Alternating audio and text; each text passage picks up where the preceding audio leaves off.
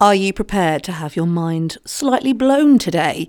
This week on Everyday Positivity from the Volley Network, it's Relationships Week in the build-up to Valentine's Day. I'm looking at all the things that we kind of encounter with relationships.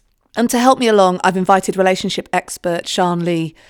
And one of the things that comes up a lot with relationships is this idea of the toxic relationships in your life.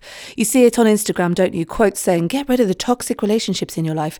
You are the sum of the 5 people that you spend your most time with and all of that.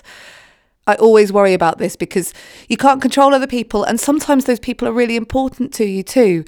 So, Sian Lee, what's your take on this toxic relationships thing? Okay, you're probably not going to like my answer here. Okay, go on.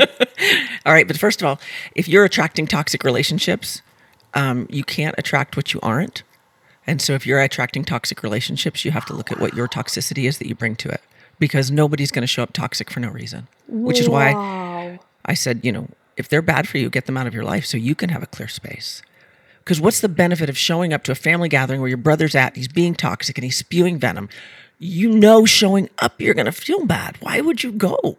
like, I don't get that. Why would you go hang out with people that you know in advance are going to make you feel bad? So I think that you are the sum of the 5 people, but that's your relationship, your money, your everything is in the 5 people. But don't go around people who make you feel bad. So in essence, if you are finding yourself in a toxic relationship, first thing, are you the toxic one? Because you could be, in which case, fix that. If you aren't and you're coming into it, bow out gently, gracefully out of the relationship. It doesn't have to be a big fight. It can be, I love you, I'll always love you. I can't do this anymore, though. And just allow yourself the space. Give yourself the grace to grow into that space of allowing it to move. Yeah. Okay. Toxic is a strong word. But let me give you an example.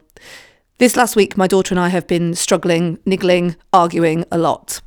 And I finally stopped and went, right, what is wrong? And it all came out that I've been busy with work and she's been trying to get my attention.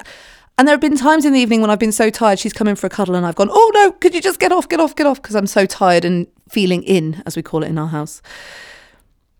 I'm not a toxic person, but if I'm really honest with myself, when she's battling me and fighting me, maybe I could look at myself and go, I need to be better and calmer and kinder in those moments when I'm feeling really tired. And then I have to forgive myself and then I have to work at it. So this idea of giving yourself the space and the grace to grow is one that I found really powerful in that conversation with Sian Lee. So if you want some more powerful moments that can help you with your relationships, then please come along to our guided journaling session that Sian Lee and I are going to do on Saturday. This Saturday, you can find out about it in the Facebook group, Everyday Positivity with Kate Cocker. Come over and have a look and I will hopefully see you on Saturday as well. I'll be back tomorrow with another episode of Everyday Positivity and you can catch more from Sian Lee on her Learning to Love show, also on Volley FM. See you tomorrow. Have a great day.